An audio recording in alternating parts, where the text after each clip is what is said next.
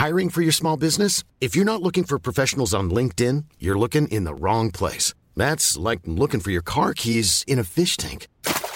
LinkedIn helps you hire professionals you can't find anywhere else, even those who aren't actively searching for a new job but might be open to the perfect role. In a given month, over 70% of LinkedIn users don't even visit other leading job sites. So start looking in the right place. With LinkedIn, you can hire professionals like a professional. Post your free job on linkedin.com/people today.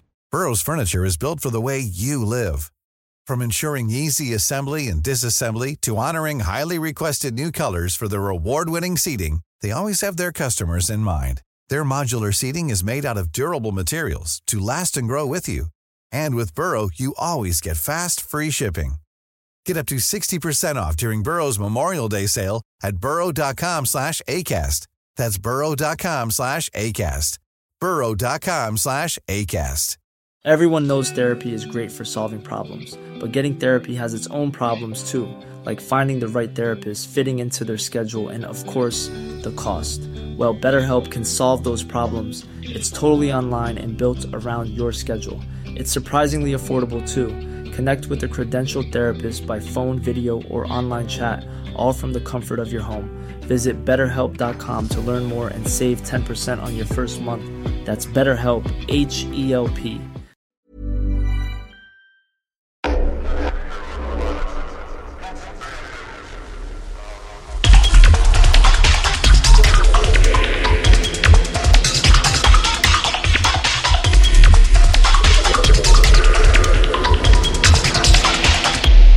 This is not a diving podcast with Scuba.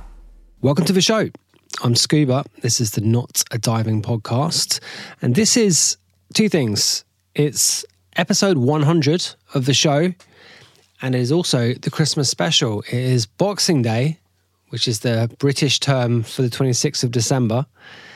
I should say it's the holiday special to be more inclusive. That'd be better, wouldn't it? The holiday special of the Not a Diving podcast is right here. How are you doing? I hope you've had a good break thus far. There's obviously more of it to go. Hope you had a good day yesterday. If you celebrate Christmas, I hope you ate sufficient turkey or whatever you saw fit to eat. I think the traditional thing is really goose, isn't it? I think it's supposed to be goose on Christmas Day. But whatever you had, I hope you ate a lot of it. And I hope you drank a lot of wine and stuff too, if that's the kind of thing you enjoy doing, really. Okay, so there's no guest, you will have deduced. So we've got a couple of things on the show this week. We have an episode of Singles Club. That is the regular thing that we do over on the Patreon. And if you wanted to sign up to Patreon, it's patreon.com/ScubaOfficial. But it's a regular bonus podcast that we do. And we've done two so far in a series of Christmas reviews, because that's what Singles Club is. It's like quick music reviews. So in the week, last week, in fact, we did two Spotify playlists entitled Christmas Favorites and one entitled Christmas Party. Now, those episodes included reviews of tracks like Last Christmas by Wham, Sleigh Ride by the Ronettes, Let It Snow, Let It Snow, Let It Snow by Frank Sinatra, Rocking Around the Christmas Tree by Brenda Lee, and plenty of other stuff too. So we do 10 tracks per episode. The one we're going to do today, however, is a Spotify playlist entitled UK Christmas Number Ones. That is in no particular order, and we're going to play a game where you have to guess which year each of the tracks was number one in the UK. That's going to be fun. I think you'll agree. And additionally to that, so that's, by the way, part 3 in a 3-part series, but you don't need to have listened to the first 2 to get what you need out of part 3 of that particular series, and it is right here on this episode, and you have to go anywhere else. It's just here. And as I was about to say, the other thing that we have on today's episode is an AMA on touring. Yeah, tour stories, or rather answers to questions submitted by supporters of the podcast. So if you are a supporter, then you may well be hearing my response to it. If you're not a supporter, well, I mean, you're at least going to hear the answers to the questions, right? And if you wanted to, again, get involved in a more direct way in future, then yeah, the Patreon is where to do it.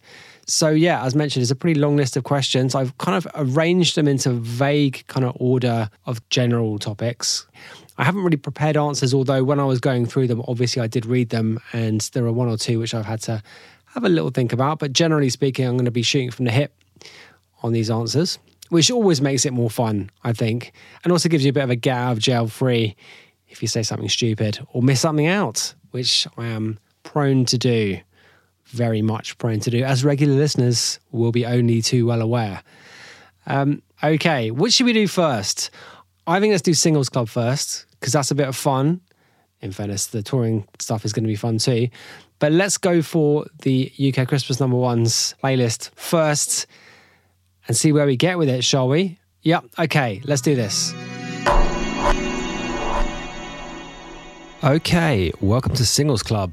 This is part 3 of a 3-part Christmas special of this format of the Not a Diving podcast, and featuring on the main feed, which is not normal for Singles Club at all. Singles Club is normally solely the provision of the Patreon feed, but given that it's Christmas, we're widening this particular episode out.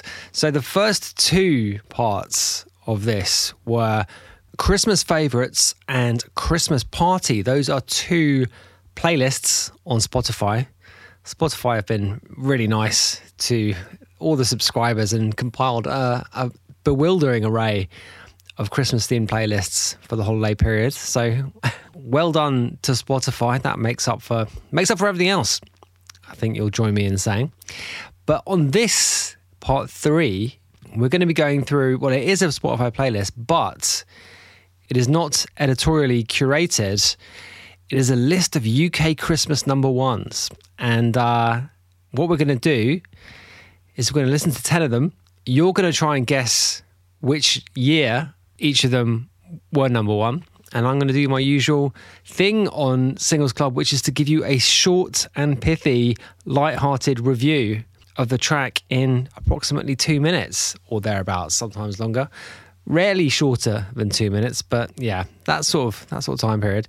So this is not in any sort of order. I don't know how they settled on the order. It was probably an algorithm, wasn't it? It was probably AI, which is superseding so many of the editorial staff over at those DSPs, I have heard anecdotally. So there is one track in this top 10 which we covered on one of the previous episodes of this series, and it's Do They Know It's Christmas by Band-Aid, the 1984 one. So honestly, I think we'll skip that, because skipping that will enable us to start at number 11, and the track at number 11 is one which is pretty surprising, I think, that it's in this chart, and I have no idea off the top of my head which year it was. Just a quick reminder, that's what I told you what the format was just a minute ago. This is, Singles Club is a continuation of actually a format that Fact Magazine came up with and I appeared on many years ago. And it was an appearance that's divided opinion, I think it's fair to say. I said some less than charitable things, less than Christmassy things about certain musicians, some of whom have gone on to justify my opinion of them, notably a guy with his first initial is K. That guy, I was prescient in my assessment of that guy, but at the time it went down badly, very badly. But, you know, what can you do? And it's basically, it's something that I just quite enjoy doing, really. And I'm not going to go out of my way to be mean to anyone here. I'm just going to, you know, shoot from the hip. I actually haven't heard very many of these tunes in the top 10. Looking up and down it now, there's a couple that I know, maximum 4, I think, not including the Band-Aid one. Certainly that I couldn't sing them to you. So this is good. This will be interesting, because Shoot from the Hip review is what Singles Club is all about. So let's get into it, shall we? Now, I should just say quickly at the outset, you can play this as a drinking game. We did a semi-drinking game on a previous episode of Singles Club involving country music. It wasn't really a drinking game, but it kind of resolved itself into something which definitely could have been. So if you are drinking something, and it's Boxing Day, so you might well be, then you might consider downing your glass when you hear reference to sleigh bells, perhaps. Or maybe if you hear sleigh bells in the arrangement, that means you have to down your glass. I think that would just be a good little rule. I think you might be drinking quite a lot if you follow it. But yeah, anyway, let's start, shall we? So, UK Christmas number one. So it's important to emphasize UK Christmas number ones. So what you want to do here is get your bingo card out and write down which year you think each track made it to number one in the charts over Christmas. Number 11 on the UK Christmas number ones playlist is Always on My Mind by the Pet Shop Boys.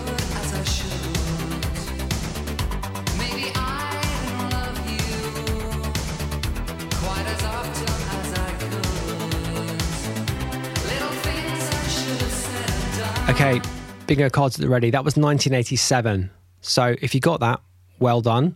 Well done. That's a Panorama Bar classic. The first time I heard that in Panorama Bar, it was Nick Hopner playing it, I believe. Yeah, when you think about it, that kind of makes sense. It's kind of an obvious choice. I think it's one of those ones that once it's been done a few times in there. Yeah. Anyway, the Elvis version of this is obviously the classic version, or the original classic, the OG version anyway. And actually, this I think is a really great song. I think it's one of the better songs of the 20th century. I mean, that's big talk, but I mean, I generally think it is. Elvis one came out in 72. Wow, that's quite a late period Elvis. But yeah, that version, the Elvis version is just, yeah. It's genuinely moving, I think. And the Pet Shop Boys version, like, that's the problem with, when you put something like this into a dance track, I think you inevitably lose quite a lot of the emotional pathé of it. And, this is really top period, peak period Pet Shop Boys. Came out in 87. And I didn't realise, I'm just reading the wiki, this was to commemorate the 10th anniversary of Elvis Presley's death. I didn't know that. So they were on a TV show and they were asked to perform one of their favourite Elvis tracks, and this was the one they picked. Right. But this is actually Era Pet Shop Boys, which is the best Pet Shop Boys album for sure. I mean, as an album anyway. Obviously, lots of the hits came earlier, the big hits. But I think as an album actually is the best one. And this is really them at the peak of their powers. And I suppose, in fairness to them, taking on this as a cover version, it could be a lot worse than it is. A lot worse. Because it's good. It is good. It definitely is good. But there were no sleigh bells, so you didn't need to drink or to down your glass anyway. I'm drinking actually a glass of red wine, in case you're wondering. It's actually Christmas Eve as I'm recording this. And I'm drinking a glass of the Lopez de Heredia Viña Bosconia from 2012, Rioja.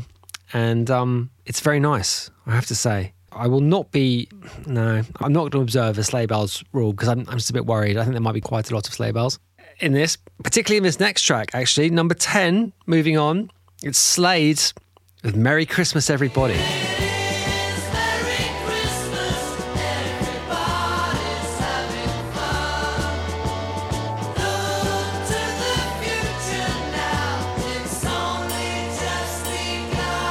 Okay, this is 1973, if you're playing the game. So I always confuse that with Wizard and their Christmas song of the same year, which was entitled I Wish It Could Be Christmas Every Day. They're almost interchangeable, actually, almost identical.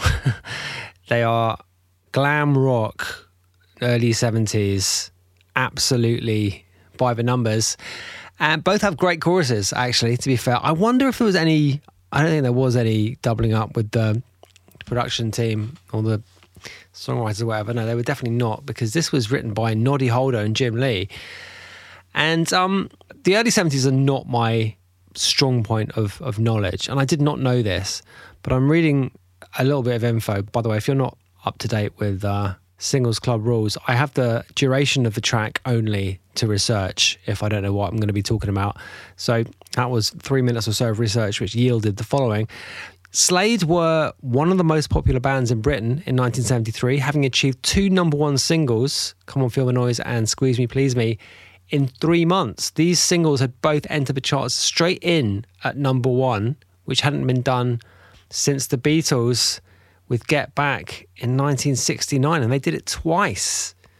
Wow, so they were huge. So in actual fact, it's not surprising that, well, I mean, it was them and Wizards basically at number 1 and number 2, and considering that they were huge, it's not really that surprising that they made it. They won. I mean, listening to this track in headphones all the way through, it's a weirdly mixed track.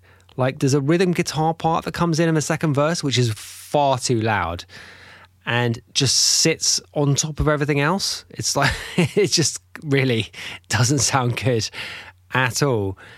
And, you know, it's a great song. Of course it is. It's got a huge chorus, and there's some lovely harmony work as well. So the chord work in the sort of resolving sequence to each section of the song is just lovely, and could only be in that kind of 5-year period of like maybe 1968 to 1973, right? That was just, it just sounds like that era completely. But glam rock, all we're missing is Gary Glitter, but I mean, probably for the best, right? Probably for the best. Okay, number 9 in the chart. We are zooming forward a number of decades. The track is called Perfect Duet, and it's by Ed Sheeran and Beyonce. I have no idea what this sounds like. Our favorite song. When you said you looked a mess, I whispered underneath my breath, but you heard it, darling. That was absolutely fucking dreadful. It really, really was. That was terrible. Absolutely terrible. The song, actually, unusually for this kind of thing, it's only got 2 songwriters credited, and quite a lot of those Ed Sheeran tunes have got like a million songwriters. But this sounds like it was written by a committee, and I think it was a single previously just with Ed Sheeran called Perfect, and they made it Perfect Duet for Christmas, presumably with that in mind. And it just sounds so cynical. It just sounds like such a fucking cash grab. By the way, this was December 2017. So if you got that, then well done. I had no idea. I mean, to me, Ed Sheeran is like, I couldn't pick out his voice at all. He seems to be just extraordinarily average. Obviously, there's been loads of big hits, and some of them are great songs. In fairness, some of his hits are great songs. But I think it just sums up the musical era that we're in, that Ed Sheeran is so popular, because it's just so nothing. It really is just absolutely nothing. And, Beyonce is, well, you can hear it because Beyonce is an amazing singer, technically. And when she comes in the second verse on this track, you're like, yeah, that's what a good singer sounds like. But, it's a certain kind of vocal performance, which is, I don't know, it sounds so commercial. It does. There's no other way of saying it. I was like searching for a word there, but I mean, it really just is like, yeah, it's bad. It's not good. It's shopping malls on a record is what this is. And it's what Ed Sheeran is. And it's also what Beyonce is. And sorry, Beyonce fans. I know there's lots of Beyonce fans, but no, she's a product, and she always has been. That's the truth. And yeah, it's bad. It's just bad music. Sorry, it is. It's just unbelievably cynical, commercial, bad music. And I've just noticed that number 8 is also Ed Sheeran. It's Lad Baby, Ed Sheeran and Elton John, track entitled Sausage Rolls for Everyone. Oh dear. So much fun. While we're here, can we all spare a thought for the kids who have none? Sausage rolls for everyone. Right. I mean, it's a bit harsh to slag off a charity record, isn't it? Basically, there's a bit at the end of that track where there's a kind of like it's like them laughing, and like they obviously were just told to go into the booth and laugh, and it sounds so fake. And that's kind of what this is. It's just fake. Now, Lad Baby, I've just discovered, is a YouTuber, musician and blogger. His content focuses on his experiences as a father and is usually filmed in collaboration with his wife, Roxanne, who also features on this record. Now, amusingly, Ed Sheeran and Elton John released a Christmas single a week before this. So they were in competition with each other. The other song was called Merry Christmas, and I haven't had the pleasure of listening to it. It was on Elton John's Lockdown Sessions album. I didn't know that existed. I mean, look, they raised a lot of money for charity with this record, so you can't be that sniffy about it. And obviously a lot of the stuff that goes on this time of year is intended to raise money for charity. And yeah, fine, good. I'm glad that people listen to the record and whatever. But I mean, really, again, with Ed Sheeran's voice, I don't know, I couldn't pick him out of a lineup. I really couldn't. Like, as soon as Elton John comes in, like, yep, that's Elton John. Actually, by the way, I forgot to say this about the previous track. This is bad podcasting, but I meant to criticize Beyonce's performance a little bit more, because when she sings the chorus on that previous track, her throat really cracks, and it happens every time she does it. And when they're singing the harmonies in the last chorus, it sounds terrible. It sounds absolutely terrible. And they've got it panned. They've got both voices panned right on top of each other, and it just clangs. It's it really, that's not a really criticism of her. That's how she just chose to sing it. When you first hear it, when she first sings that line, it sounds kind of cool that her throat cracks a bit. But the rest of the times it sounds terrible. Anyway, that's off topic. I mean, this tune, man, is look, whatever. I think there's at least one more charity record in this, or song that was written to be a charity record anyway. And you can't be too unkind, but there's surely a better way of raising money for charity than releasing a bad song and keeping a good song, potentially, off the number one spot at Christmas, maybe. Number 7 in this list is Lonely This Christmas by Mud. Without you to hold, it'll be lonely this Christmas.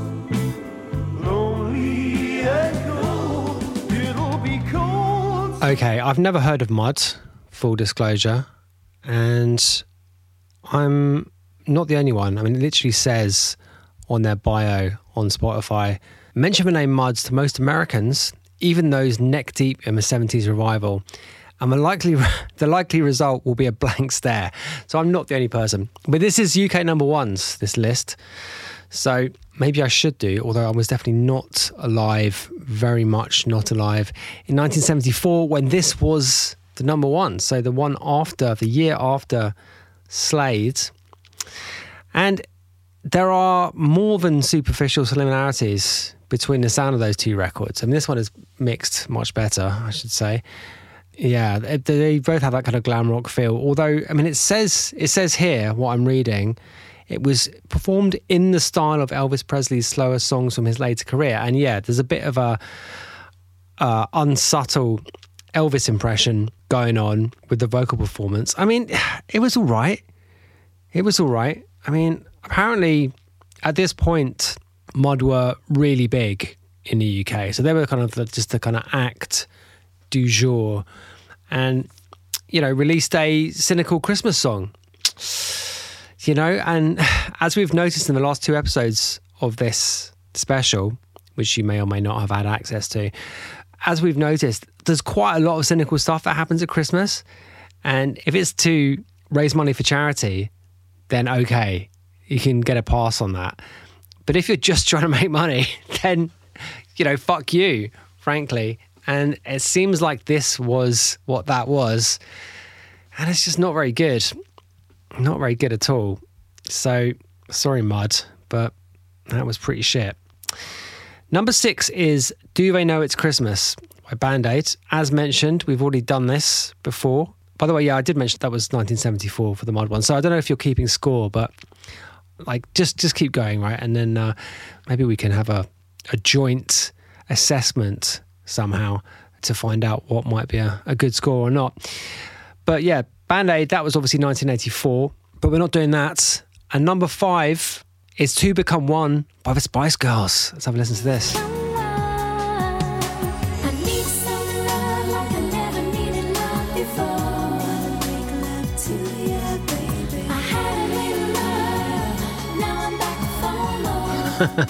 Okay, that's a great song. I mean, there's no getting around it.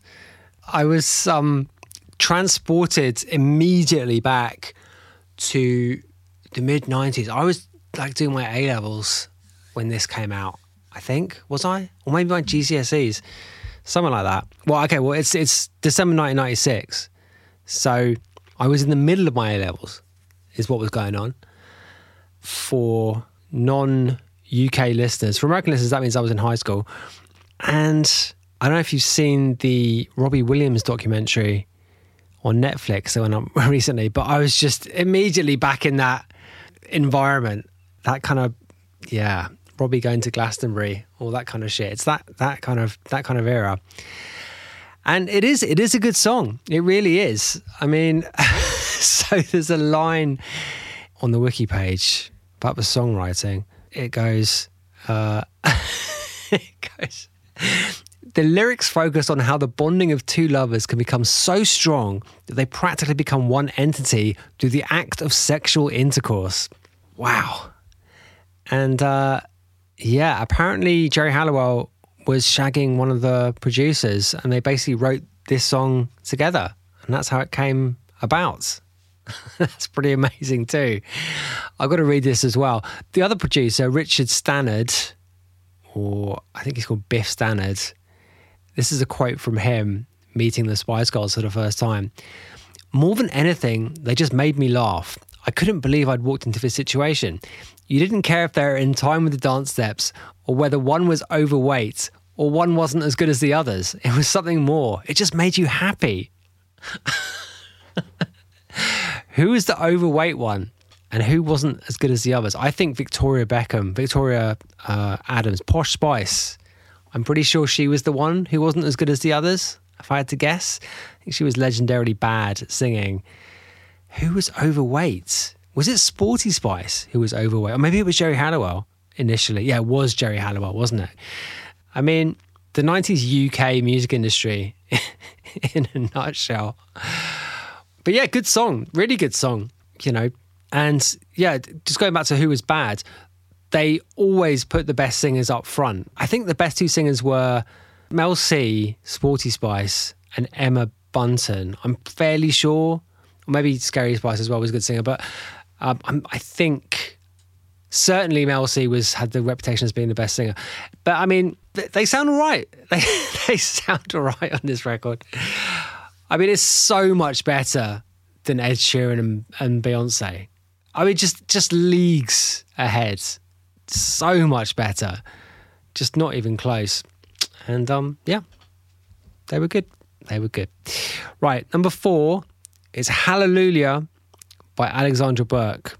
All right. Her kitchen chair, she broke your throne and she cut your hair, and from your lips she drew the hallelujah. Okay, so the album art or the pack shot for this tune says in large writing, "The X Factor winner." So Simon Cowley, what an absolute cunt. This is from 2008. So if you had that chalked up, well done. It was the top-selling single, the best-selling single of 2008 in the UK. And, yep, of course, the number one. But yeah, the X Factor and all those talent shows, I have remarked before, was just responsible for an enormous amount of rubbish music being released into the world. And, you know, a huge amount of resources, hundreds and thousands of hours of producers and engineers' time, musicians' time, making a load of absolute fucking rubbish. And this is an insult to a great song, isn't it, really? Let's be honest. And I'm not really, I feel like being a bit harsh on Alexandra Burke. And it's not really a ding on her so much as a ding on the major label ecosystem, Simon Cowell in particular, And just the complete prostitution of music in the pursuit of money, really. And I know that's just the music industry, and you know, it's easy to get wound up about it, but it just is the nature of the game, and I do understand that. But I mean, really, the whole talent TV show thing, one of the worst things ever to happen to music, and it just churns out really boring identikit bollocks. And I didn't know this, but Alexandra Burke is the daughter of one of the singers from Soul to Soul. And Soul to Soul were an amazing band. They were a properly original sounding group who made great records. And Alexandra Burke could have been doing something like that if she'd tried, but she went on fucking X Factor instead, because that's what people did then, because that's what the zeitgeist was at the time. And I'm afraid it says a lot about the industry, and that's got to be connected to the current malaise that we are in, because music now is, I think, as bad as it's ever been, frankly, in the recorded music era anyway. And that trend of TV shows has got to have a big, even if it's peaked, even if it's not quite around in the same way that it used to be, that's got to have contributed significantly to the current bullshit that dominates music. Anyway, that's a big moan. That's a festive moan about music. So yeah, 2008, don't know where you are on your attempts to guess the years, but that was shit. Great song by Leonard Cohen, butchered by Simon Cowell, basically. I'm not going to, let's not blame Alexandra Burke. It's not her fault. Okay, we've got 3 more. Number 3 is Shakin' Stevens. Merry Christmas, everyone. Having fun. It's the season. Love and understanding. Merry Christmas, everyone. Merry Christmas, everyone was recorded in 1984, but its original planned release was put back a year to avoid clashing with the runaway success of Band Aid's charity single, Do They Know It's Christmas? So 1985 is the year. It is the year. There was another fairly famous Christmas song released in 1984, and that was Last Christmas by Wham, which only made it to number 2 because of Bob Geldof and his African dictator supporting efforts. So, okay, this is a track which I just assumed was a classic which had been re-recorded, but no. This was original to Shakin' Stevens, although he did not write it himself. And when you Google this, one of the first things that comes up, or one of the first questions that Google throws up to be answered, is how much does Shakin' Stevens make from Merry Christmas Everyone? And the answer is $5,000 a year, because the estimated $130,000 a year, which is generated by the track, the vast majority goes to the songwriter, Bob Heatley. So there's a lesson for you. What you want to do is amass publishing catalogue. Forget about performance. I didn't know that Shakin' Stevens was the UK's biggest selling singles act of the 1980s. That is mental. I didn't know that at all. I mean, I couldn't name another Shakin' Stevens track. I mean, I really couldn't. So he only had 4 number one. No, hang on. Yeah, he only had 4 number 1 hits, but I guess everything he released was just consistent seller. So This Old House, Green Door, Oh Julie, and this. Yeah, I mean, this passed me by entirely, and I guess he's extraordinarily unfashionable as an act. I mean, Paul Scholes left an unflattering or a kind of piss-take comment on a Michael Owen Instagram post the other day, suggesting that Michael Owen looked like Shakin' Stevens. Those are footballers, for those of you who are in the United States.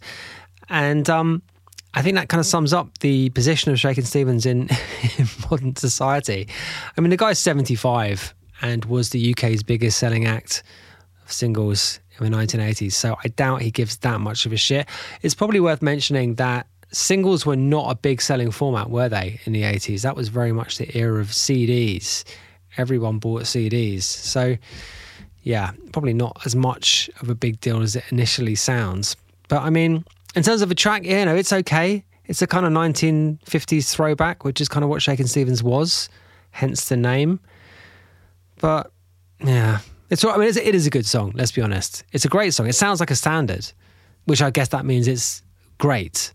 It has to be great. I mean, that's what they were. When you're writing a Christmas song, you're trying to write a standard, which is it's a very, very high bar to reach. And it's not surprising that those previous efforts that we heard by Ed Sheeran and Elton John, for example, that one was terrible. Because that was a Christmas song. The one with Beyonce wasn't actually a Christmas song. It just happened to be released at Christmas. But yeah, it's hard writing Christmas songs. It really is. So fair enough for writing a good one. And that's mad, actually. So 3 genuine classics, Christmas classics, were composed and potentially released, but not actually released, but potentially released in 1984. That is amazing. And that kind of backs up my theory that 1984 was the peak of popular culture, peak year of popular culture. You know, when I originally thought of that, I wasn't thinking of Christmas songs at all. But yeah, I mean, it matches up. It matches up. Right, 2 more. We have 2 more. You may be relieved to note. I remember this one. It's E17 and Stay Another Day.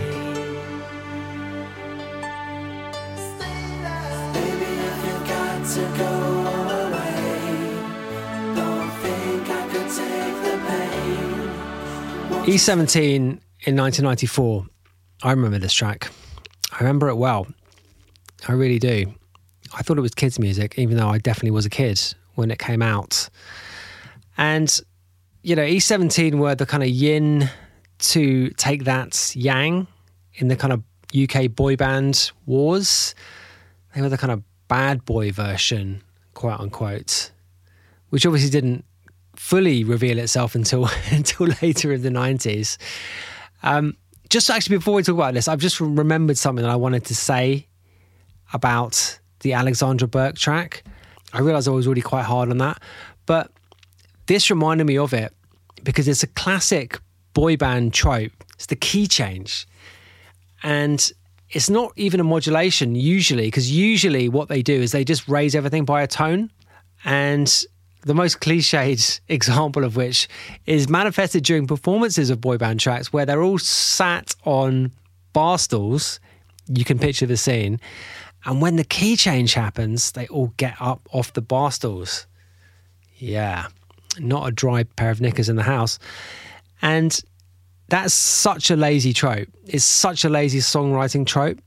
And for them to use that in Alexandra Burke's version of Hallelujah is unforgivable. I mean, that track is already unforgivable, but the key change in it is just, it's a new low. It was a new low in that track. I can't believe I forgot to mention it, but I mean, it was just fucking awful and insulting. Just an insult to a great song. I already said that, but fuck. Anyway, E17 were not great as a band. They had Tony Mortimer, who was the kind of resident songwriter, like Gary Barlow. He was like a sort of like Cockney Gary Barlow.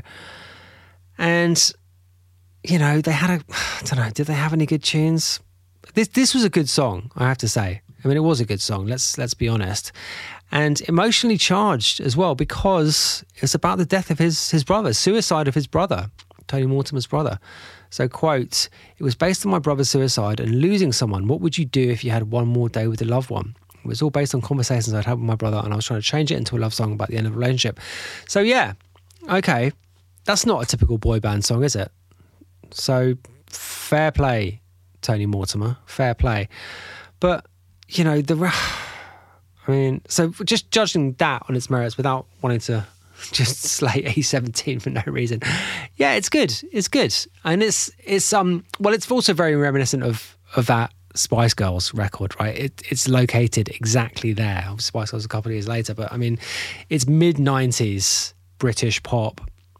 Could only be that. I mean, there's no way this did anything in America. Just not a chance. And I guess really what these bands were, they were the kind of British version of NSYNC and that kind of thing. Backstreet Boys.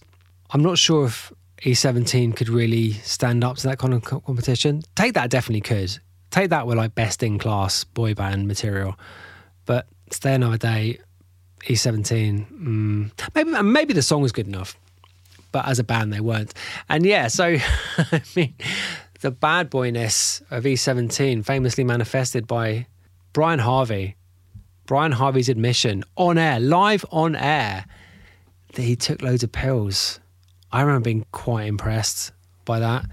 Not impressed necessarily by the drug taking, but being impressed by the fact that he felt able to say so in an interview in 1997. But obviously that was actually the end of the band, so it was not smart of him. It was very, very stupid of him, in fact. Really stupid. And the fact that me, aged 18, taking a lot of pills at the time, it's like, yeah, fair enough, Brian Harvey. But, you know, I wasn't an E17 fan, and that didn't make me into an E17 fan. And it was the end of the band because they split up basically that year. That was the end of all their careers. I mean, they must have been pretty much over by then anyway, because it was a short career, I think, in a boy band. Yes. It was okay, though. It was all right. There's definitely been worse stuff in this chart. And I guess a great time to release it at Christmas because it's a big kind of plucking at the heartstrings, kind of a moment of a track. So, yeah, this was the highlight of E17's career, I guess. And, yeah, pretty good highlight. Okay, we're at the end. We've got one more. Unfortunately, it's another one by Lad Baby. It's called Food Aid. Let's have a listen. Pray for a sausage roll this Christmas time.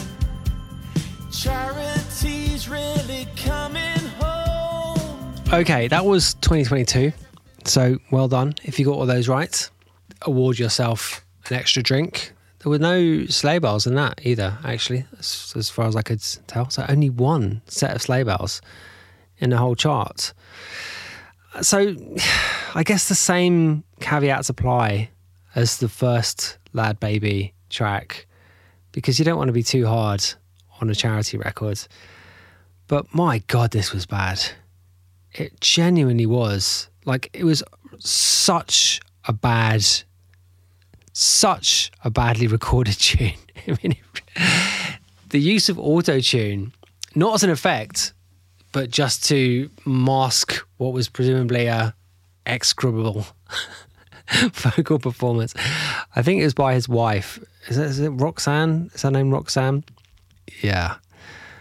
It really sounded bad. They should have just left it out of tune. I think it would have sounded better. And they've changed the lyrics. Obviously, so it's do I know it's Christmas, but changed a bit. But they didn't get a load of celebs to sing it. They sung it themselves. But I think Martin Lewis, the consumer champion Martin Lewis, features in a spoken word segment. But they changed the lyrics. And the thing that clangs the hardest is the famous Bono line, "Tonight, thank God it's them instead of you," which is actually a really smart bit of writing.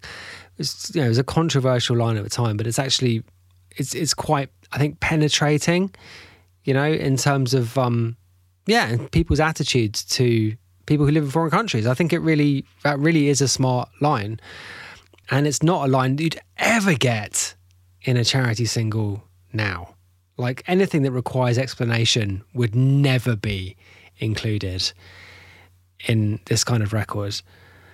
And they change it to "Tonight we're reaching out and helping you." And that just sounds so patronising. It really does. It really fucking does. It's so condescending. Even if it's being done in a good cause, which no doubt it is, and it's all about, food banks and, poverty in Britain, which of course there is, and it is a good cause, and you can't criticise that, but it's done in the most clumsy way. It really is. It just sounds awful. And again, can't criticise too much because good is being done here, but not good to music. You're not doing music any favours here by releasing this kind of bullshit. I don't know. That's a bit depressing, isn't it? It really is. It really is depressing. But, yeah. Oh, well. As a list, this was bad. This was easily the worst list of the three that I've done for this. So, yeah, Pet Shop Boys, great. Slade, pretty good. Ed Sheeran and Beyonce, terrible. Lad Baby, Ed Sheeran and Elton John, terrible. Mud was pretty uninspiring. Spice Girls, pretty great. Alexandra Burke, just honestly. Shakin' Stevens, no. E17, not great, but no, not too bad. And this, which was just a disaster. It's very easy to hate on the original of this, and most easy, I think, because of what we know about how the actual fundraising efforts, what that actually meant, what that actually led to, how much of the money actually did anything positive. So it's very easy to be cynical about the whole thing now. But as a song, Dear Ever Know It's Christmas is a great song. For sure it is. And the original version, it's pretty good, kind of. It's definitely better than the updated version and a million times better than this version. So, okay, we're done. This has been UK Christmas number ones. Well done if you got them all right. You won't have drunk that much if you were waiting for sleigh bells, but maybe you were just sipping along anyway. So yeah, this has been Singles Club. Let's rejoin the main show, shall we? Hiring for your small business? If you're not looking for professionals on LinkedIn, you're looking in the wrong place. That's like looking for your car keys in a fish tank. LinkedIn helps you hire professionals you can't find anywhere else, even those who aren't actively searching for a new job but might be open to the perfect role. In a given month, over 70% of LinkedIn users don't even visit other leading job sites. So start looking in the right place. With LinkedIn, you can hire professionals like a professional. Post your free job on linkedin.com/people today. Burrow is a furniture company known for timeless design and thoughtful construction and free shipping, and that extends to their outdoor collection. Their outdoor furniture is built to withstand the elements, featuring rust-proof stainless steel hardware, weather-ready teak, and quick-dry foam cushions. For Memorial Day, get 15% off your Burrow purchase at burrow.com/ACAST and up to 25% off outdoor. That's up to 25% off outdoor furniture at burrow.com/ACAST. That was Singles Club, episode 20, actually, of Singles Club. And you can listen to any of the previous 19 episodes by joining our Patreon on either of the two tiers. The cheaper one is a mere $4 a month, or 3 of your UK pounds and 50 pence. So, yeah, if you like the podcast, then that'd be a nice thing to do anyway. But yeah, you could spend the whole rest of the day listening to Singles Club episodes, all 19 of them. Again, that being number 20. Right, okay. Part 2 of the pod. It's the touring AMA. As I mentioned at the top, supporters to the podcasts were given the opportunity to submit questions for this. And I have a list here of questions which I'm going to attempt to answer over the course of the next, half an hour, 40 minutes or so. Let's see where we get to with it. So actually, the reason for doing this in the first place was I asked our supporters for suggestions of what kind of bonus podcasts they wanted, basically, what kind of formats. As mentioned, we do the Singles Club one, but wanted to change it up a bit. And a popular response to that was a podcast covering tour stories, or a series of them. And I was puzzling over how best to format such an episode, and I figured actually an AMA might be the best way of doing it. So that's why we found our way here, basically. And I figured actually it's going to be quite a nice thing to do on the regular feed. Although having said that, there will be an extended version of this available for supporters. So if you are on the Patreon, then this episode is longer and it contains an extra section of the AMA featuring some quite juicy questions, which I didn't really want going out on the regular feed. So yeah, that's another incentive to get signed up to the Patreon and support, the best music podcast out there, right? That's what we all know it is. It's the conclusion that we've all drawn, isn't it? Possibly.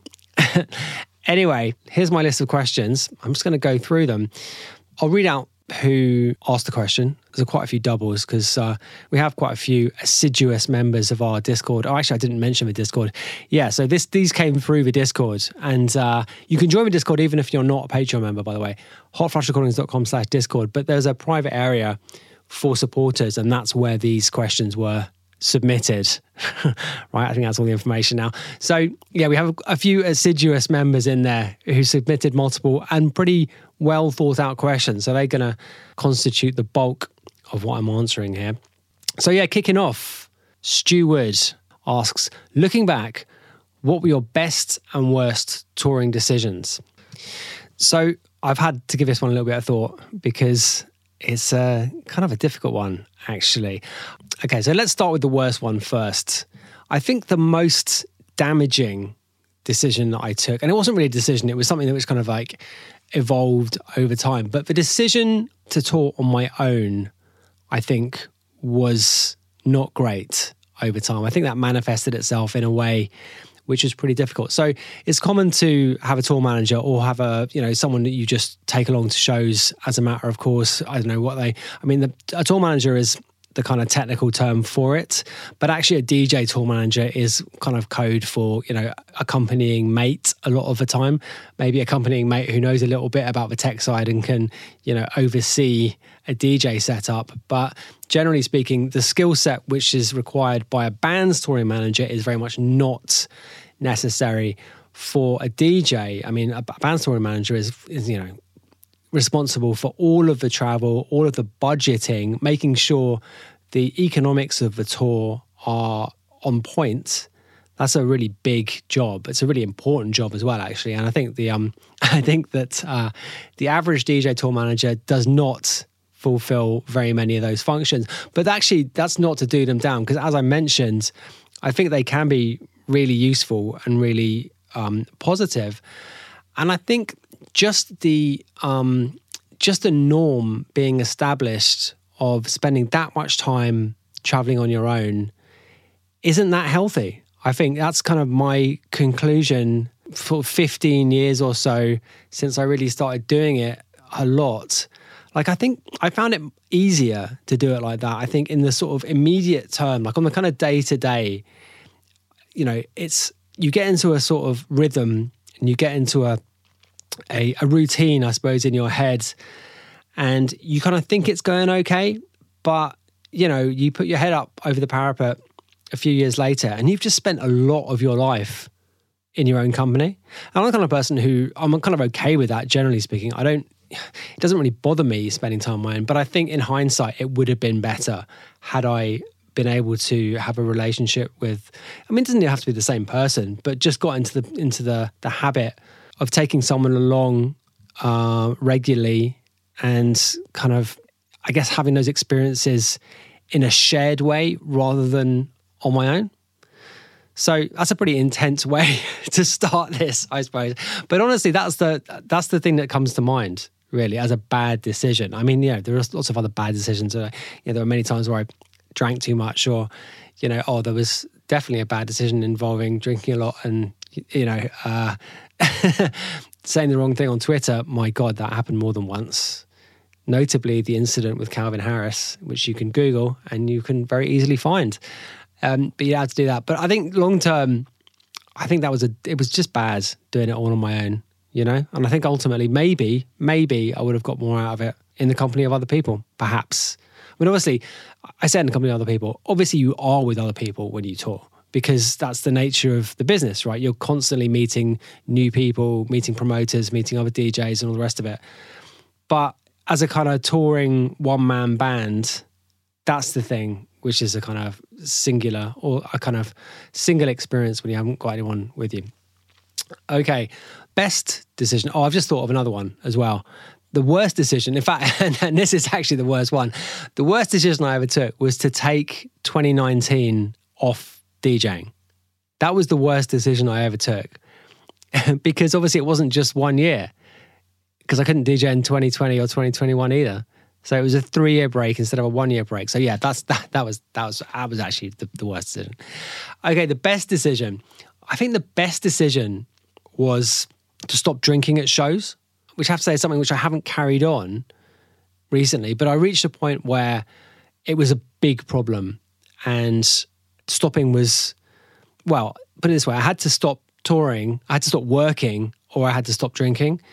And I was able to stop drinking but keep working and still work in a way which was, I'm not going to say it was exactly the same. I'm not going to pretend that it wasn't a little bit of an issue in terms of actual performance, in terms of how good I was, in terms of like absolutely not giving as much, but just like, getting to the same places as you can when you're a little bit loose on the decks. I'm not going to pretend that it wasn't a bit of an issue in that respect, but I was able to, I think, keep up a level of performance which was decent without destroying myself along the way. And I absolutely did destroy myself along the way. You know, I complained once in an interview. It wasn't even complaining. I made an observation in an interview many years ago that I had a drink problem. I actually used the term alcoholic, which was a loose piece of language that I shouldn't have used, but I could a better way of saying it would have been I had a drink problem. And I got absolutely castigated for it online.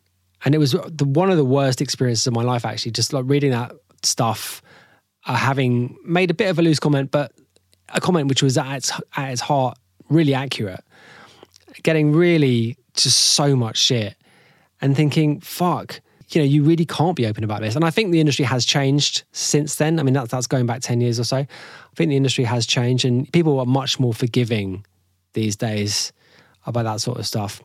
But taking the decision to stop and actually doing it was a good decision. And I've kind of made my peace with all that stuff now, I think, generally speaking. I have a much better sense of perspective with everything to do with that stuff. And yeah, that was an essential decision on the way to reaching that stage. Okay, Matty Boy on the Discord. What was a challenge no one told you about that you didn't know or expect when starting? So, okay, off the top of my head, I would say the biggest challenge, and this is a long-term challenge, so it's not something you ever really think about when you start, because when you first start DJing properly, you're just unbelievably excited to be doing it and just can't believe that it's happened. And, you know, your life as a professional DJ is just something which is just, you know, it's just happening and you just experience it and you're not thinking long-term at all. I think that's completely normal. And I think most people are like that. But I think the biggest challenge really is staying relevant and kind of riding the waves of the changing musical tastes and changing musical trends. Because particularly as a DJ, I mean, this is also true as a recording artist, as a recording act. But I think particularly as a DJ, because you are so out there as a sort of, well, I mean, you know, the original purpose of a DJ was just to make people dance, and that means you need to be playing stuff which is on point, you know. And obviously, the role of a DJ has changed over time, and it's much more of an extension of an act, a recording act now. But even so, I think the challenge of keeping up with what is going on is enormous. And most of the time, this is a kind of incremental thing. So the change happens slowly, and you just kind of listen, and you listen to the tunes that come out each week, and it sort of gradually shifts. Your approach gradually shifts. But then occasionally, and this happens every few years or so, or even longer sometimes, occasionally it was a really hard reset where things seemingly change almost overnight. And I have to say the pandemic was one of those points. And talking to other DJs these days, talking to other DJs since then, maybe in the last 18 months or so, it's just obvious to everyone that there was a massive, massive changing of the guard in that kind of 2020-21 period. And so many people came out of the other side. So many people who had been previously very busy and having great careers. Lots and lots of people who are in that position, lots of even well-known people, really well-known people in some respects, in some cases. But I think most pertinently, people who are chugging along, doing a few gigs a month for not much money, but just enjoying themselves. So many people in that position had the rug just pulled out from under them, and the whole thing had changed. And the music had changed, and the crowd expectations had changed.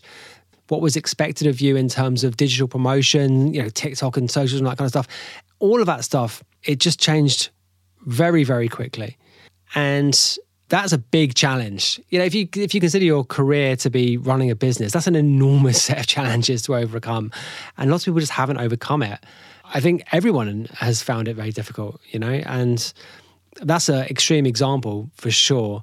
But over time, and even in those incremental periods, it is very difficult. And the longer you're in it, the harder it is, I would say. And yeah, because it's a young person's thing at the end of the day. The audience turns over and is always quite young. So the older you get, by definition, the more of a distance between you and the people you're trying to make move. So yeah, it is really hard. I would say that is the biggest challenge, and no one tells you about it. Absolutely not. And you don't expect it because, like I said at the start, you are just excited to be in the game, you know? Okay, Janet Pack on the Discord. I don't need to say on the Discord, do I? Because they're all from the Discord. Janet says, or asks, how do you stay quote unquote healthy? AKA, do you find being on tour you're more prone to eating more versus what you do on a regular schedule? No, I don't eat more. When I was touring a lot, I actually lost weight, and I realized that's not necessarily quote unquote healthy, which was in the first line of the question. And there were certainly things that I was doing which were not at all healthy. But if you're just talking about eating, then no, because I have subsequently learned through the use of a fitness tracker that DJing is pretty good exercise. You burn a shitload of calories when you're DJing. And if you DJ or if you're playing 3 gigs, let's say 8 hours, that's not out of the question at all for 3 gigs. You'll easily burn a day's worth of calories for your kind of regular eating schedule over the course of those sets. And you've got to do a shitload of walking as well if you're traveling. So yeah, it's just a pretty physical lifestyle, actually. And I dropped weight for sure in the first few years that I was touring, and, you know, didn't really put it back on again until the pandemic. That's another big challenge of the pandemic, right? I still haven't lost all my pandemic weight. Ugh, what a nightmare. Okay, Stuart again. Did your habits on tour change over time? Well, I've already kind of covered that a little bit because, yes, I had to give up drinking at some stage. I should emphasize that when I gave up drinking, I didn't actually totally give up drugs. Like, for me, booze was the most destructive thing by a significant margin. Like, through a process of elimination, I figured that out. Like, that was the thing that did the most damage to my physical health, but most importantly, my mental health. Like, that's what really got me depressed. And eliminating booze was just a complete game changer. And it meant that, you know, on occasion, I could, you know, do some MDMA, do some, you know, let's not get into the details of drugs, but like, you know, do drugs in a way which is not excessive and not, well, I think alcohol is usually a gateway to doing drugs in a stupid way. And if you're not drunk when you start taking drugs, then, you know, you'll probably be doing it in a more responsible way generally. I mean, I should caveat this by saying, you know, this isn't a recommendation to do any particular drug. You know, you just have to come to your own decision on that stuff. And, you know, I came to the decision at quite an early age that drugs were okay in certain respects anyway, in certain dosages. And I think I figured out my kind of overall tolerance level. I figured out like what was too much and what was enough in my teenage years kind of thing. So I changed over time in that respect. But actually, it was really the drink that is what changed. So yeah, that was the main thing, really. And it was in a kind of U-curve, I suppose.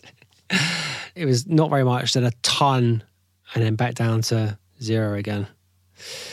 Okay, As the Mixed Herbs asks, how often do you get on it when playing, and how well did that work out? Okay, well, that's a similar question.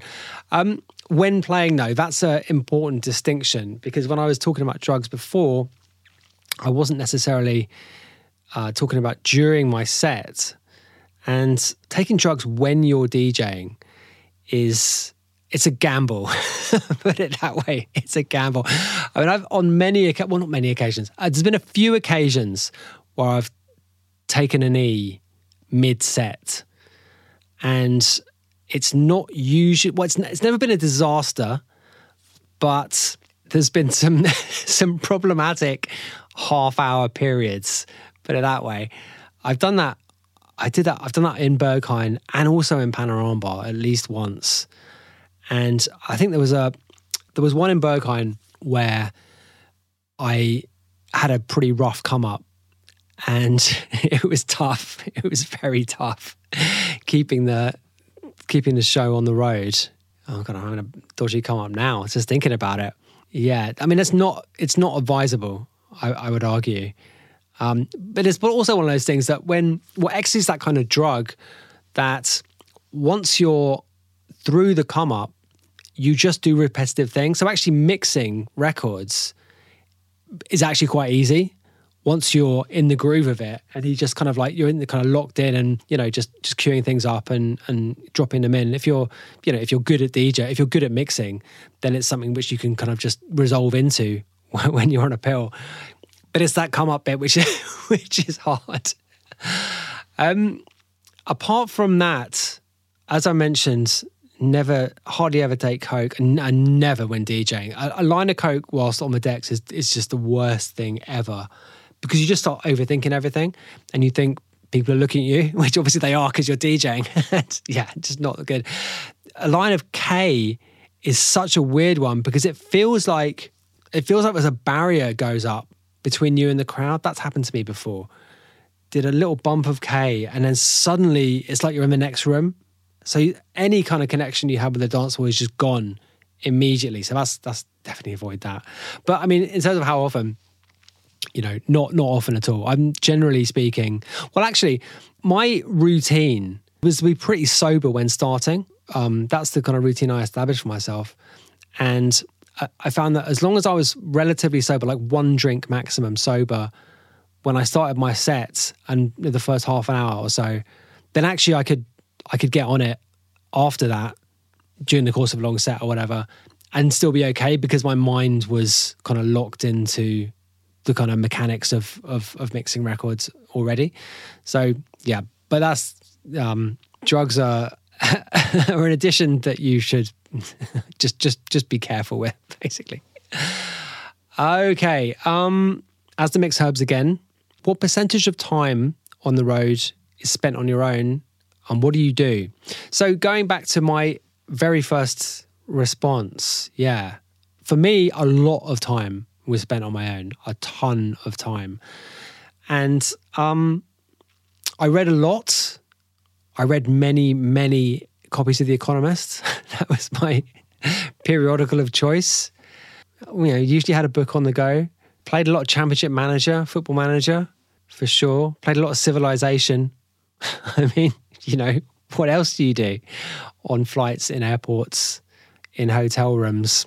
You just have to, I guess, identify pastimes which take you out of the situation sufficiently to be, I guess, restful, because that's the problem. You don't want to get homesick and you don't want to start going around. So what happens is you establish a routine of things which make you feel like you're at home. You know, so after a few years, or maybe less than that, you know, after a period, you know, sitting in a hotel room playing Civilization or reading a copy of The Economist just began to feel completely normal and began to feel almost homely, right? You just establish your patterns, which then become comforting, right? So that is, I guess, what happens and how I sort of dealt with it. And you know, it was fine. It was absolutely fine, really, for the most part, anyway, and certainly for the first few years of it. But yeah, a lot of time, basically, in answer to the question. Empathy Lacuna asks, how much does DJing for a living after 20 plus years dampen the desire or joy you get from being on a dance floor? So I don't think it dampens it that much, actually. You do find yourself on dance floors less, generally speaking, just because, well, I think that's true for most DJs anyway, the vast majority of DJs. But, you know, the times that I've had, they're great in a different way, right? Because you know, yeah, the curtain has been fully drawn back in terms of the way the whole thing works. Like, you know exactly what's happening in any club. You know to look out for the various important people. And you know exactly what the DJ is doing up there. You know exactly what they're feeling at most moments, you know. So there's no mystery. And part of the joy of clubs, certainly when you're young and certainly when you're inexperienced, is the mystery. So there's none of that. But you can still completely get lost in music and, you know, get lost in the kind of joy of a DJ set Absolutely. And, you know, when you have a lot of knowledge, technical knowledge and experiential knowledge, and you see someone doing it really well, then, you know, I'm not going to say you appreciate it more, but you appreciate it in a different way. And, you know, when I see a DJ set which is impressive, I'm impressed, you know, in a way that was not true. In a way that's not true when you're just, watching a DJ and they smash it, like, yeah, that guy's sick. It's different to that. You know, it's like, I guess it's a deeper appreciation, which sounds like I'm saying it's more, but it's not, it's just different, you know? So it's just different. Islander DJ asks, I remember in one episode of the podcast, you were talking with someone about how it's really hard for a touring DJ to maintain a good studio output. I would love to hear your personal experience of that. E.g., did you do a lot of writing in hotel rooms? No, I didn't do writing in hotel rooms. I've only ever been able to write in my regular workspace. So I did zero music work on the road, nothing at all.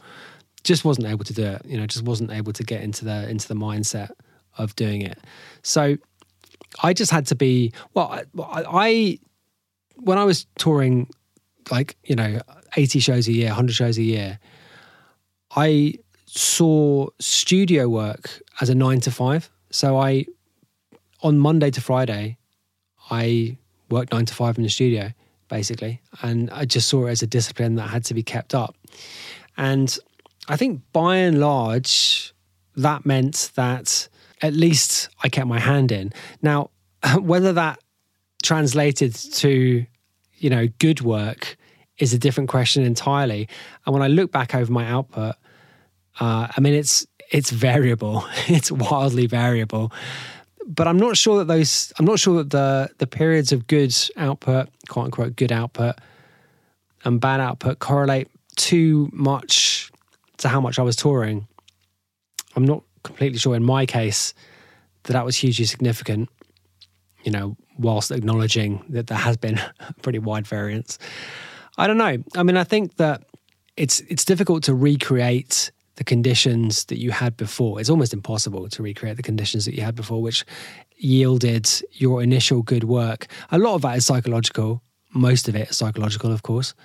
But also, actually, I think, if you're playing out a lot, you're making money, and oftentimes DJ producers spend that money on kit, and they change the way they work, and they move away from the setup that they used, which was so productive for them, and things just change generally, you know.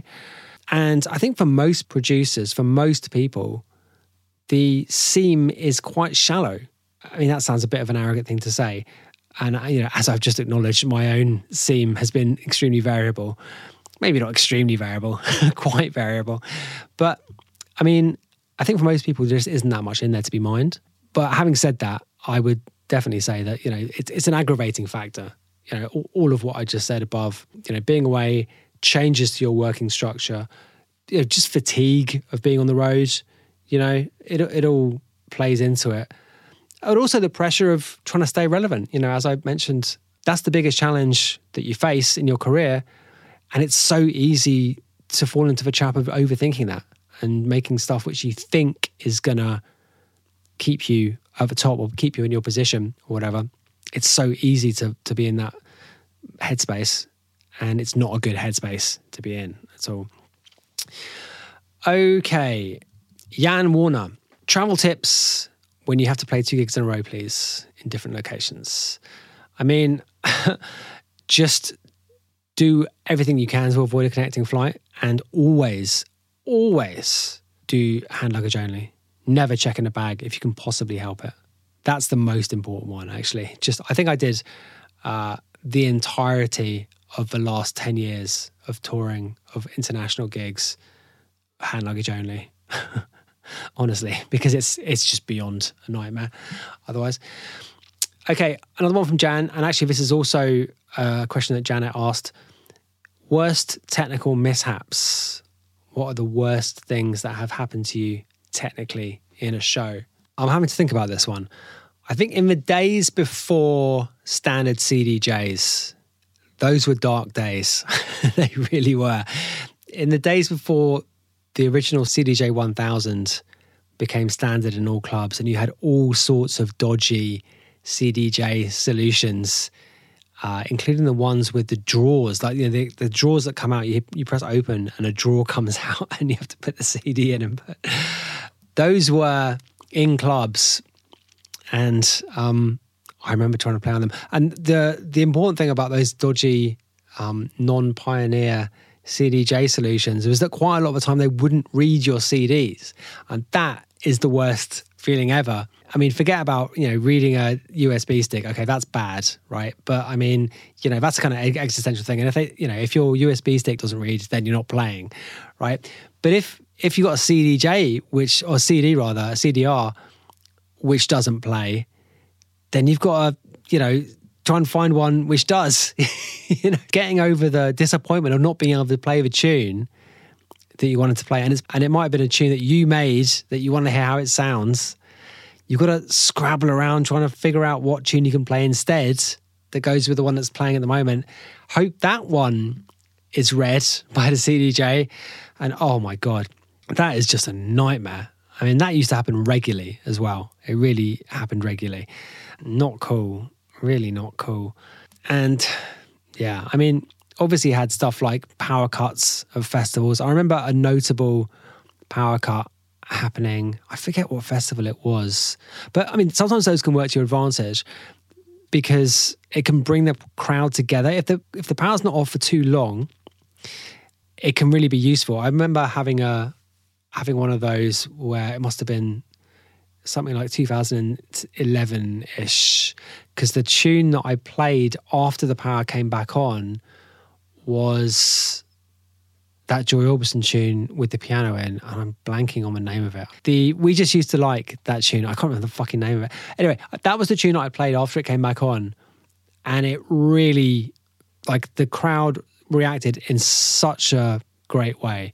It really made the set. And that can happen. That can happen. So sometimes technical nightmares can play to your advantage. Okay, best 3 things to have on your rider. Well, I have socks on my rider, and that is commonly seen as a piss take. But actually, a fresh pair of socks when you've been on the road for a few days or even a few weeks, a fresh, new, straight from the shop pair of socks is arguably as good as a shower.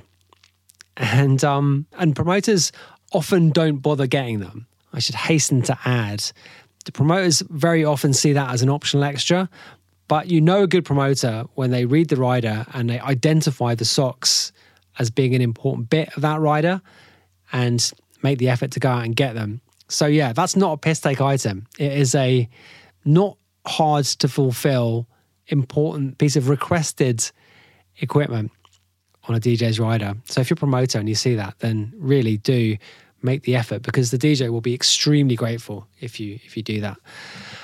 What else? I mean, so I do know of DJs that do kind of test items, which is to say putting something on, which is a test to see if the promoter bothers to read it. And, a lot of the time the socks are seen as that kind of item, but stuff like, M&Ms with all the yellow ones taken out. I know at least one DJ who has some variation of that on their rider, not expecting it to happen, just expecting to have a conversation about it at least, because if it's red, then it will definitely be remarked upon, right? So that's kind of a test that is commonly used. I wouldn't, again, use it myself, I have to say. What else? I mean, I tried to have Valium on my rider. It just wasn't ever got. It's too difficult to get a hold of. I don't see why. I mean, you can definitely put illegal drugs on your rider, and every single promoter will provide those illegal drugs. But a high quality prescription drug, that's another story. And that was very frustrating to me, I have to say, because I mean, for a long time, Valium was just about the most important thing to get through a touring schedule. And I should hasten to add, though, that it's not a long-term solution, and it's extremely addictive, that stuff. So anyway, that would be good to have on your rider, though. Absolutely. I mean, the right, I guess, mix of stimulants, I guess, and you've got to come to your own conclusion about what that mix is, because you don't want too much. it's a bad thing to have too much, and you realize that pretty quickly when you're on the road. But having too little or having the wrong stuff is also bad. You need the stuff which is going to get you through the show and no more, basically. Or at least that was my conclusion. Anyway, that's 2 things. Actually, no, that's 3 things, including the Valium. I would definitely say Valium. Someone should genetically engineer a non-addictive, a non-neurotoxic version of Valium. Okay, empathy lacuna again. I've heard many times before that once DJing is your job, it's a lot of show up, play, and leave for the next show. With that in mind, what was the last opening act that you purposefully arrived early to check out, or subsequent DJ that you stayed after your set to enjoy? Any other memorable instances of either? So, okay, I mentioned earlier that my routine, or the routine that I settled upon, the most productive routine that I settled upon, was to be basically sober when I started my set. That was important. But the other thing that was important was that I shouldn't be in the club for too long before I played. And for some reason, I mean, that was a process of elimination that I reached that conclusion. And it was just from basically evaluating my performances in different scenarios. And if I was in the club for more than half an hour before I played, then I just wasn't as good. Certainly the first half an hour anyway, the first hour maybe of the show just wasn't as good. I needed to be detached to some extent from what was going on in the party. I needed to know what was going on in the party. So you can't just rock up 2 minutes before and then stick a tune on. You need to be aware of what's going on and have a feel for it. But I found that more than half an hour, the level of detachment wasn't there. And that really affected me. So for that reason, that I very rarely watched much of a DJ before me. Now, it was obviously different before. Earlier in my career, I would very often like turn up at the very, when doors open. But, you figure out quite quickly that's just a bad idea. You don't want to be sitting around in a club for 2 or 3 hours or more waiting to play, because you're just not going to be, your ears are going to be fucked for a start. You're definitely going to have too many drinks. And it's just not, the way to behave, particularly if people are coming to see you in particular, because that's a big difference. Like if you're the quote unquote headliner, if people are paying money to see you, then you have to, it's a respect I think you show to the crowd by taking it seriously and making sure that your performance is as good as it can be. And in terms of like staying afterwards, when you're playing at a big party, when there's a big stacked lineup and there's lots of stuff happening after you, then yeah, obviously you stay quite a lot. The average show that you generally play as a touring DJ isn't like that. You'll be the main act, and either you're playing till close, or what happens after you finish is that one of the residents or someone will come on to do the last hour or two, and annoyingly, this is almost always the case, and it's always annoying to see it happen, but it almost always happens. Like the club clears out pretty quick when you finish playing. So that's a bit of a depressing thing to witness. But, it's just reality. And after you've seen it play out half a dozen times or a couple of dozen times, then you realise it's just the way of the world. But I mean, yeah, it really depends on the party, doesn't it, really? There's been lots of times where, like I say, if you're playing a big party, you're playing someone like Berghain or whatever, and there's like 12 hours of music to go, then absolutely, I've stayed for that 12 hours, But it's different when it's much easier to stay behind afterwards than it is to turn up earlier, I would say. Certainly for me, anyway, for the reasons that I've just given, anyway. A follow-up question. When was the last party you went to purely as an attendee with no role as either promoter or performer? Okay, so I went to see Function and Tiga at an outdoor event in Mallorca, where I live, over the summer, and it was fucking great. I stood for about half a Tiga set and then watched Function in his entirety in a field, no, it wasn't a field, it was like an outdoor space in the mountains in Mallorca, which is just an unbelievable setting for that kind of thing. And they ran it till 6 a.m. It was great. It was in like a village, actually. So I don't know how the sound restrictions work for that, but it was loud until 6 a.m. And I had a fucking great time, I have to say. No drugs, a couple of beers, and really, really enjoyed it, actually. I don't know. I don't go out a lot. You'll be unsurprised to discover. I mean, particularly living where I live, there's just not a huge amount going on. I mean, when I'm in London, I guess I occasionally go to Fabric or something like that. I don't know. I guess that's the trap you fall into when you play out a lot. It's just you're in that environment enough that you feel like you get your hit. And then when you do have nights off on Fridays and Saturdays, then you just want to do something else, particularly I've been doing it for a long time. You just want to spend your time on alternative pursuits, basically. So for the most part, anyway. So you just end up in that situation where you just don't see much. But, I had a great time, I have to say, at that rave this summer in Mallorca. It was a proper rave, none of this fucking tourist bullshit. It was locals only, basically. Or pretty much anyway. Yeah, really fun. And Function is one of my favourite DJs ever, really. So awesome. Really, really good. Most surprising crowd / venue. Okay, I had to look this one up because it came to mind immediately, but I couldn't remember the details of it. So it was Room Club in Italy.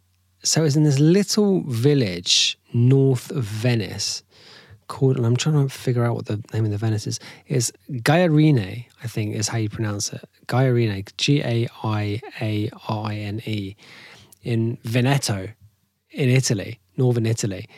And it's completely in the middle of nowhere, like nothing there at all. Certainly nothing that you would expect to, have a techno party going on. Anyway, and, Italy used to have this amazing local club scene, like regional club scene.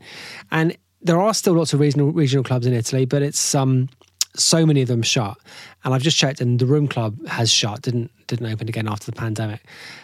It's a real shame. I mean, Italy it's suffered from, years of economic stagnation and young people leaving, basically. So a real shame. But this is back in 2017, this gig, 14th of October 2017. And I just remember walking in and it was just bedlam in there. It was like this little village. It's a pretty small club, but not that small. I don't know, 400 people, 300-400 people or something like that. I'm guessing. So it was something along those lines. But I just walk in and it was just going off, absolutely going off. And it just went off until 6 a.m.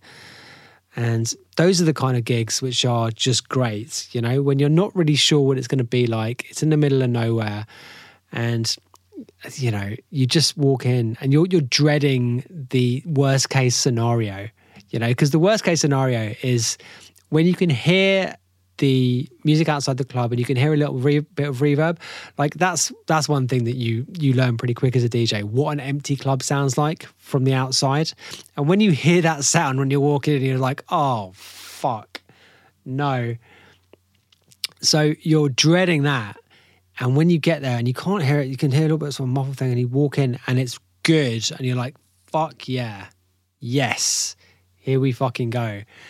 So that was a great example of that. Room Club in Italy, in Veneto. So I'm not in touch with the guys. And obviously, like I said, it's shut. But if any of you guys are listening, then mega thumbs up. That was an awesome party. Really enjoyed it. And that was a good example of that shit happening.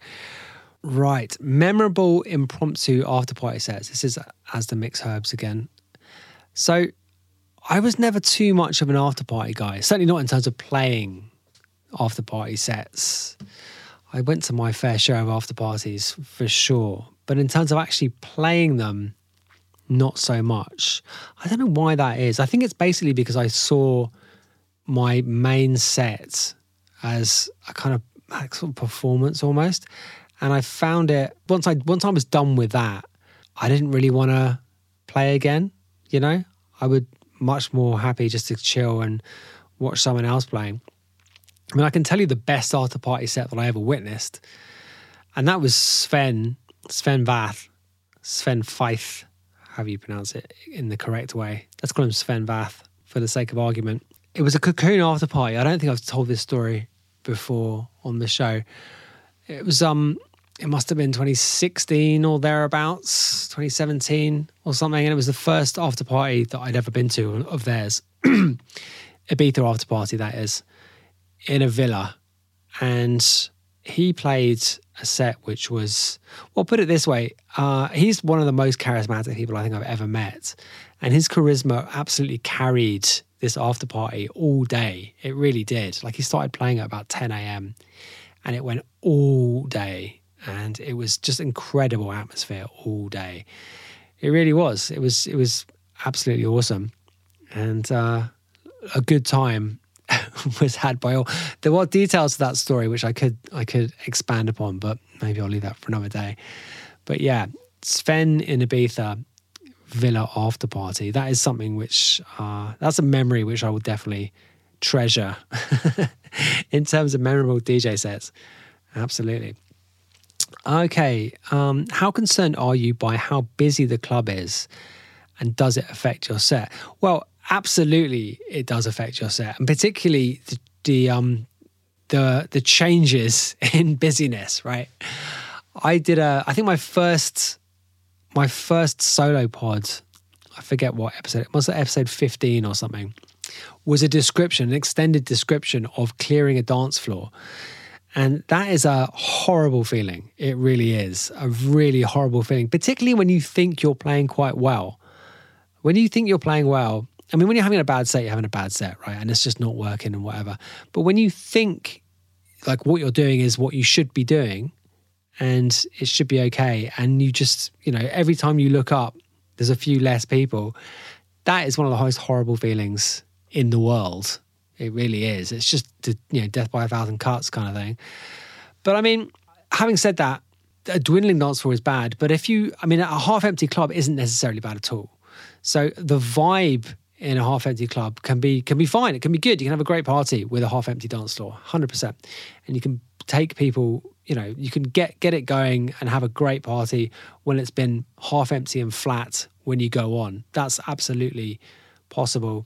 And should be your aim. If you're playing, and particularly if it's your show and it's half empty, it's incumbent upon you to give the people who have turned up the best possible experience. I've always thought that. So you can't be a grumpy twat about it. You've got to get on there and do your thing to the best of your ability. Now, I've never been a particularly demonstrative person on the decks, so for me, it's a case of just of getting the vibe going with the music.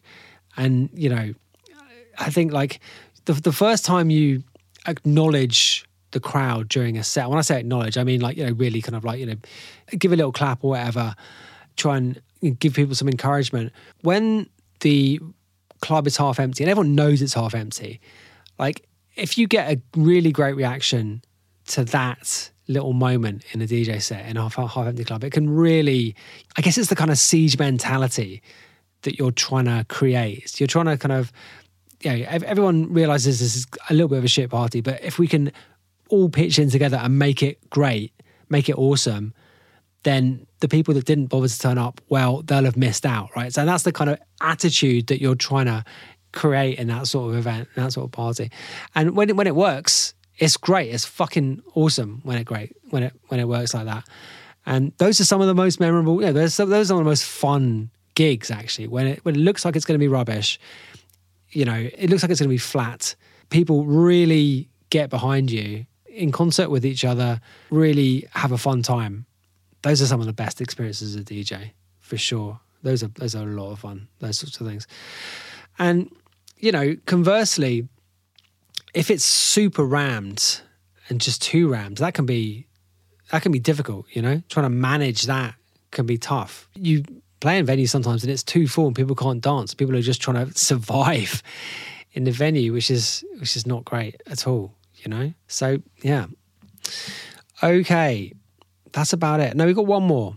Certainly got one more of the regular feed edition of this podcast, I mentioned at the top, there will be a slightly extended version for supporters of the podcast.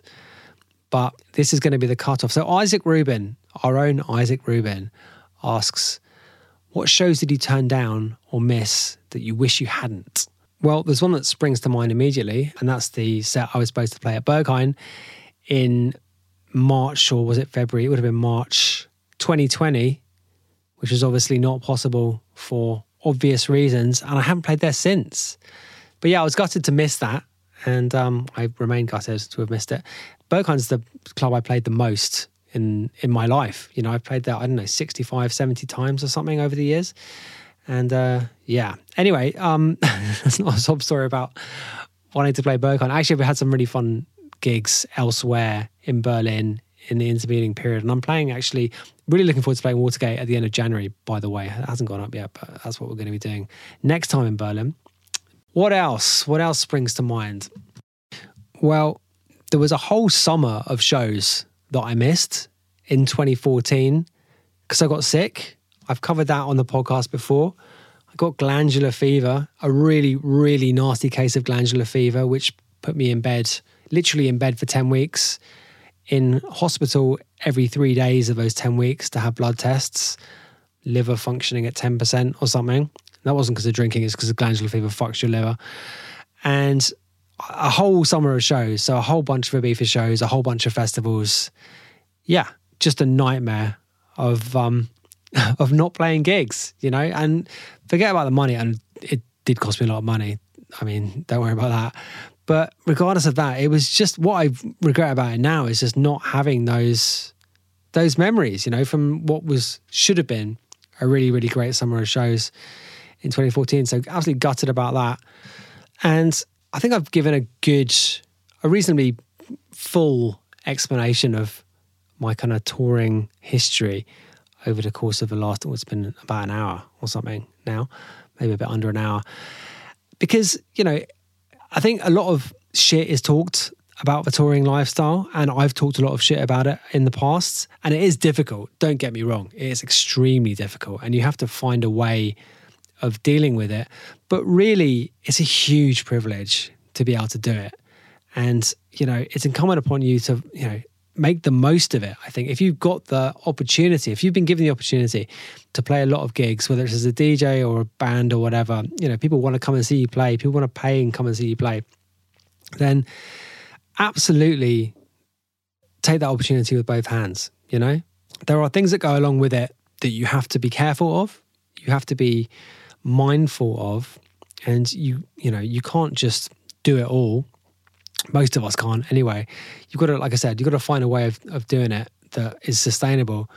But, you know, it is a huge privilege, and you should count yourself lucky if you're in that position, really, because I think maybe I didn't always appreciate it as much as I should have done, you know, but, you know, whatever. Okay. As mentioned, that was the last question. If you want to hear the rest of this podcast, then you can join us on Patreon, patreon.com/ScubaOfficial. There are 2 tiers there. As I mentioned, the cheaper one is £3.50 or $4 US. And the more expensive one is entitled Musicality and is $10 US a month or £8.50. And it gets you, in addition to all the stuff you get on the regular tier, which is the bonus podcast and all that kind of stuff, it also gets you all the music that we release on Hot Flush Recordings. So it's like a Bandcamp subscription, basically, in addition to supporting the best podcast or the best music podcast out there, right? Or maybe the best electronic music podcast. Is that fair? Okay. Wow. I think this has been kind of fun, hasn't it? I enjoyed the Singles Club episode. It was, definitely fun doing that. I hope you've had a good time listening to this. I hope it's been a productive use of your Boxing Day, or whenever you're listening to it. Maybe you've used it to escape the family. I don't know. That's kind of the kind of thing I'm usually looking to do on Boxing Day. So, yeah, I hope you enjoyed it. I hope you enjoyed the holiday. I hope you enjoyed the rest of the holiday period. I'm playing at Studio 338 in London on New Year's Eve with Seb Zito and Denson Pika and a bunch of other people. It's going to be a lot of fun. So I think I'm playing 4 till 6, but it goes on till 10 a.m. or something. It's going to be a proper rave. So, if you fancy a dance, then I'll see you down there. I guess. If not, then I will see you back here. Oh, actually, hang on a sec. Let me just note that this was the 100th episode of the Not a Diving podcast. Wow, that's a milestone. So thank you for listening to the show. Thank you for supporting it in whatever way you're supporting it. Just by listening, that's a way of supporting it, you know. Happy Christmas, happy holidays. I will see you in 2024 for the next episode of a Not a Diving podcast. Thank you.